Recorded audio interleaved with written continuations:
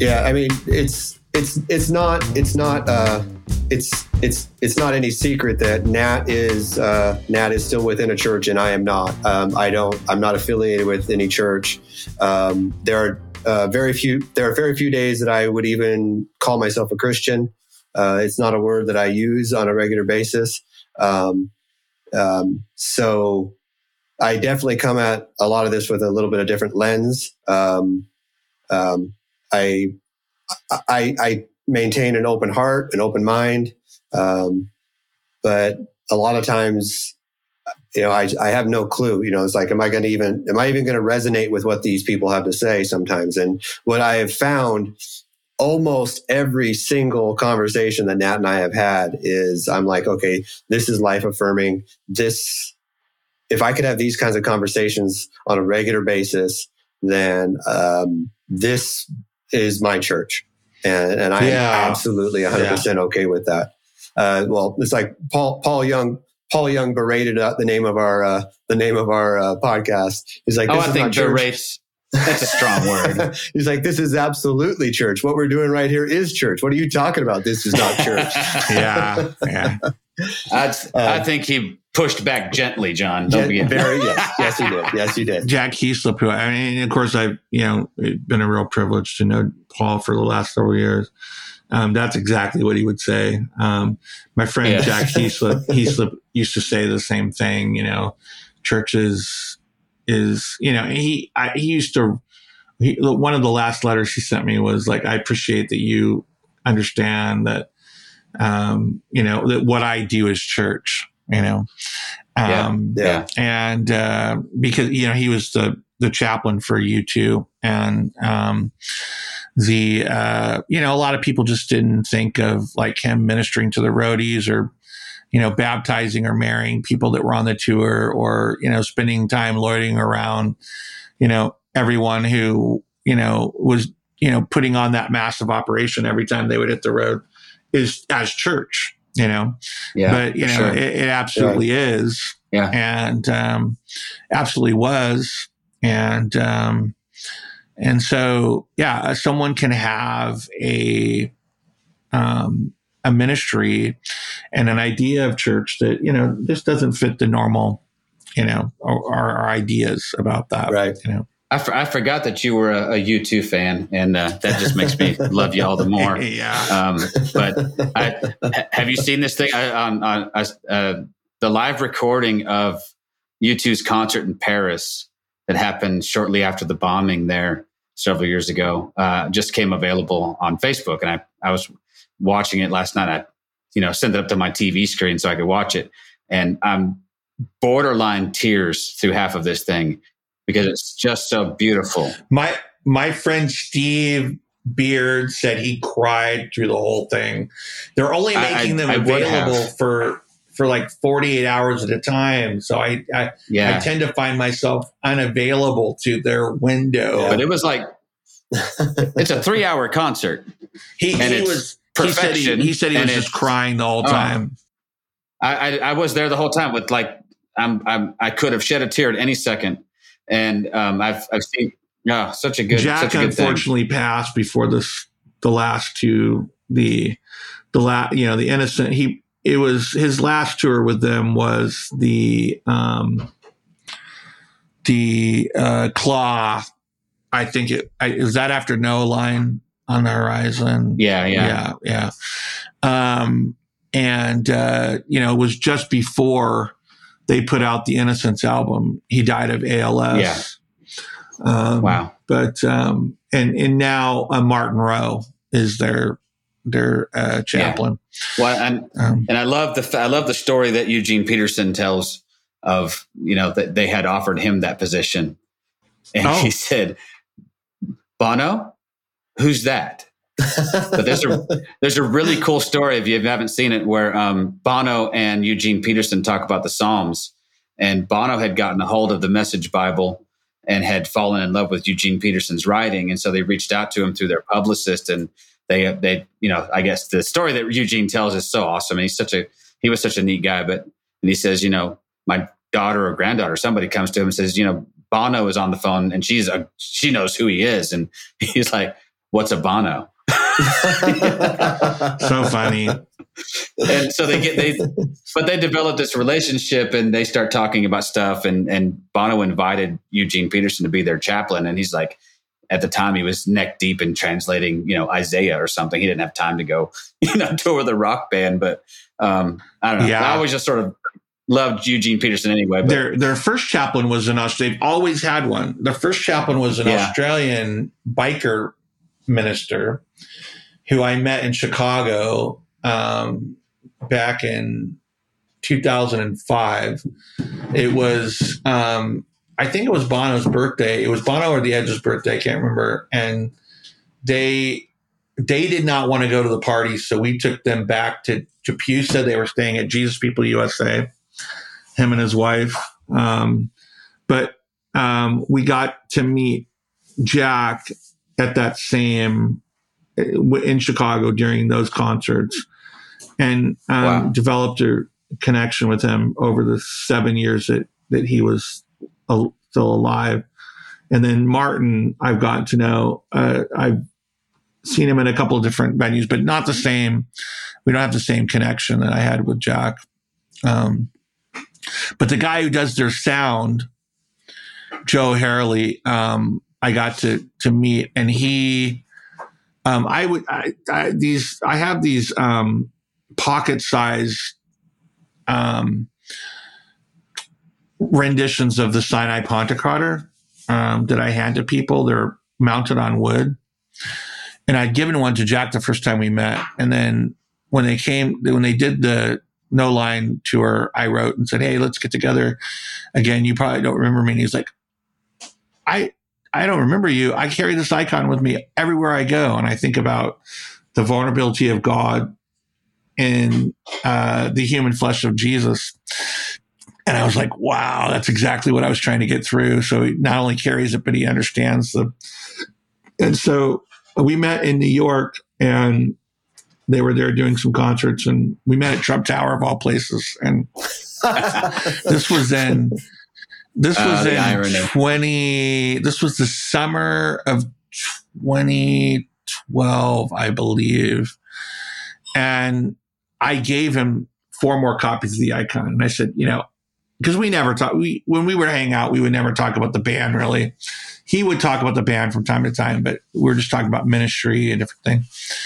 And I said, it would be cool if you gave this to the band, but you can give these to whoever you want to, and share this idea and so forth.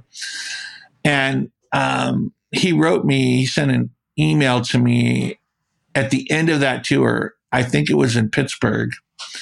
And he said, I think you would like to know, because what they would do and he did 3 tours with them. Just before they go on stage, the last thing they did was they would spend a few moments in contemplation and prayer. He would give them a little devotional, and then they would pray, and they would go on stage. And I don't know if you knew that was what they did, but that's one of the things that their chaplains do. And he said, for Pittsburgh, it's the final night in the United States of this tour. He said, I gave each of them one of those icons that you gave me. And I talked about the vulnerability of God and the human flesh of the Son. And then we prayed. And he said, I just thought you'd like to know that that's what I did. Wow. So, yeah, I like that. So that's amazing. I like that a lot. After he died, I was able to give Joe an icon. And when they were in Detroit for the Joshua Tree tour, we ran into each other. And he got his duffel bag with his sound equipment and stuff, and he pulled the icon out. I said, Father, can I still have the icon? So those are my U2 stories. That's it. I know a couple of their behind the scenes guys. That's amazing. I only have the one U2 story. I finally got to see them on the Joshua Tree tour in Dallas. And nosebleed seats, and way in the Loved back, it. and I still wept every 5. I'm like, oh man, the one with the new one, the revival tour. Yeah, Is that what you saw? They played Joshua Tree front to back, and then they played, an hour's worth of other stuff, and they had the amazing video streams. Yeah, I love it. It was great.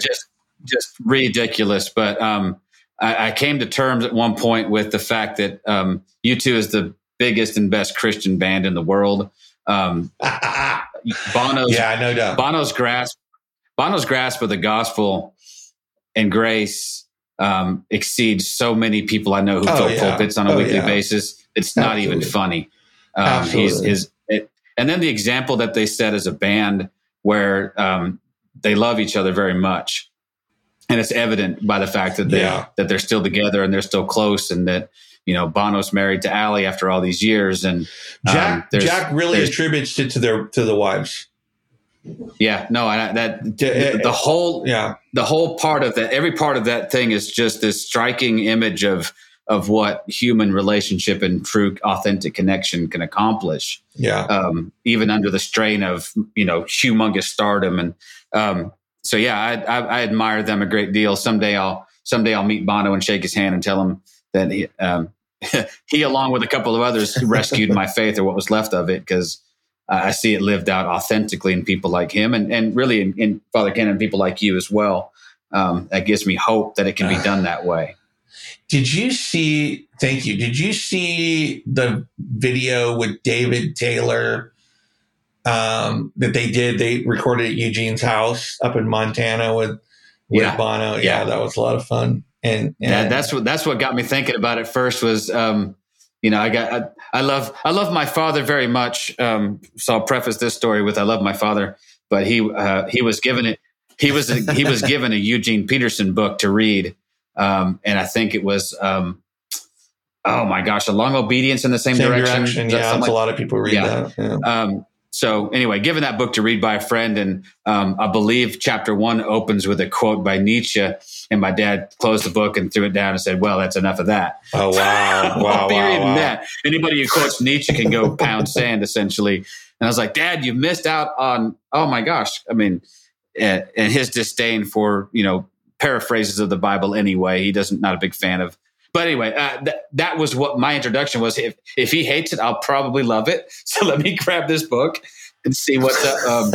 And Eugene was such a uniquely gifted man, and those videos really give you a chance to see into the heart. Oh yeah, and the genuine humility of this guy who would undertake something massive like, hey, I'm going to, paraphrase and translate the Bible. And just the last 3 years, I've come into contact and connection.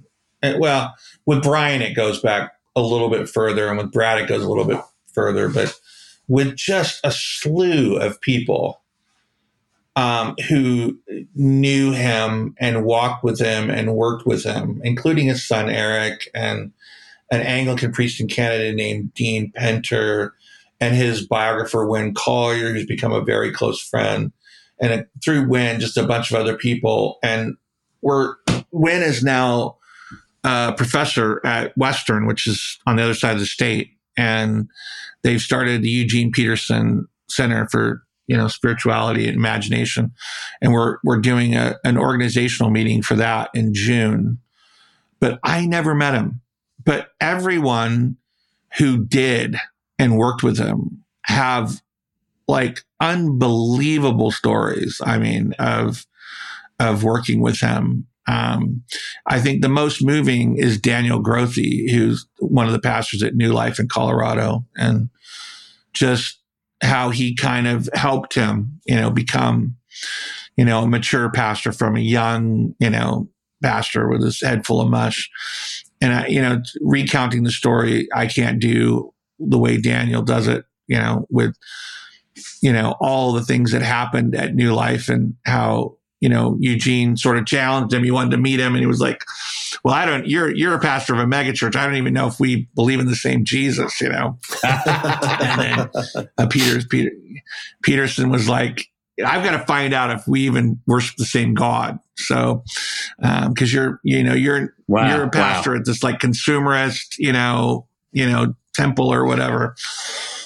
And so he's like, let's read, I'm going to have you read some things and we'll talk on the phone. And so finally, 3 years later, he ended up at his front door, but it was like a process of mentorship. You were talking about Joshua Tree, 1987, parking lot of the LA Coliseum. This is November of 87. They are the biggest thing on the planet overnight, right? Cover of Time magazine. They just got done filming the color. I think it was the black and white in Denver, and then they did the color in Vegas for the Rattle and Hum film. But I took my wife to that concert. We pull up in the parking lot of the LA Coliseum, and 10 yards from my Toyota pickup is Bob Seger leaning up against a palm tree in a black leather jacket next to his motorcycle. And because everybody, they sold out 5 nights of the Coliseum, right? And everybody was coming. Everybody in the music industry was coming to see him. And I was like, that's Bob Seger. I told she's my fiance at the time. That's Bob Seger, and I got to go say hi to him. She was like, no, you can't go up to this guy and talk to him or whatever. We get into the Coliseum, go down. We've got seats down by the track and sit down. And I look behind me. First of all, Robbie Robertson and his whole crew walks by us on the walking track. And I look behind me, Graham Nash and David Crosby are walking down the steps, and they sat down right in front of us. And Nash was having to help Crosby down the steps and into a seat. I don't know what was going on. He was out of his mind on something. But they did the U2 did that little Dalton Brothers thing where they would come out, they only did it 5 or 6 times in their whole history, but as a country band with, beard, mask and everything, and played country songs. And then they did, a phenomenal tour. I've seen them probably, I'm not like Kathleen or Jonathan Martin or whatever, where, I've traveled to foreign countries and seen 100 shows, I have caught since the Joshua Tree. I have probably been to 2 of their concerts for each tour. So because why would you spend? Why would you spend more money on it than that?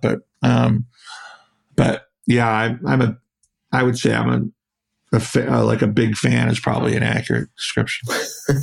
All right, it's been fun hanging out with the Turney Brothers. Yeah, absolutely.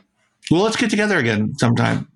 Yeah, let's do it. I was just going to say this one thing. My only connection to Eugene Peterson, because I also never met him, and I wish, and I'm hit myself for this. My in-laws lived within walking distance of his place in Montana. Oh wow! And you should have, because I should have just walked over there. I didn't know him. You know what? I don't think it would have mattered. I think he's the kind of person. I mean, everyone that I've heard, they would just been like, Jam would have just been like, oh, welcome, John, and stuff like that. So yeah, here's some cookies. So I read his bio, and it says that they, his family had built basically this cabin or house or whatever on the Flathead Lake in Montana. And I'm like, I fish on that. I have fished on that on a regular basis. Yeah. It's gorgeous. My in-laws for a very long time. Yeah. Oh, yeah. It's gorgeous. Well, his book, The Pastor, is sort of like his memoir, isn't it? That's the one I read. Yeah. And I read through that a while back, and just the story of his mother as a traveling evangelist, and, all the stuff that she did was, he was a Pentecostal, man. Oh yeah. And she was a holy roller, man. Talk about not knowing things. I mean, talk about not knowing things. I didn't know that until about 3 years ago, that he was that he grew up Pentecostal. Yeah. And his mom was like, are you familiar with Amy Semple McPherson? I am. Yeah. So that I think of her when I think of Eugene's mom, this pioneer type woman setting out and going up into the hills and sitting with and setting up a tent and having church, and and then guys like us 20, 30 years later have the audacity to come by and like insinuate women have no place in leadership in churches when they've been doing it since the beginning, man. But yeah, it's an interesting paradigm. Foolish. I thought you was going somewhere else with that. We're foolish. We're foolish. Yes, that's the one. Foolish. Foolish. You say it that way. Foolish. Foolish and full of shit. I like it. But I would 100% say let's plan to do this again sometime. I really, really enjoyed talking to you. I mean, in the meantime, you've got actual heavyweights like Doug Campbell scheduled for the show. So can you believe Doug Campbell's going to be on the show? I'll see you in a year. But yeah, well. I mean, I saw that list of people. It's like crazy. I had the temerity because for some reason, whatever reason, we're actual Facebook friends. I don't. Like, yeah, he doesn't really have a page, he's really down to earth. He's such a nice guy, but I had the temerity to ask. And he said, "Yeah, sure, let's get do him it." Talking about prison ministry. That's absolutely. He'll light up, because I think a lot of people want to talk to him about, his interpretive paradigm for the first 4 chapters of Romans and stuff like that, which is all fun. And, that's what he's about and everything. But I think what really gets him going is like being a prison minister. So anyway, well, we're going to talk about that. Super good guy, super good guy. And you've got a great group of actual like people that know what they're talking about. So, all right. All right. Peace.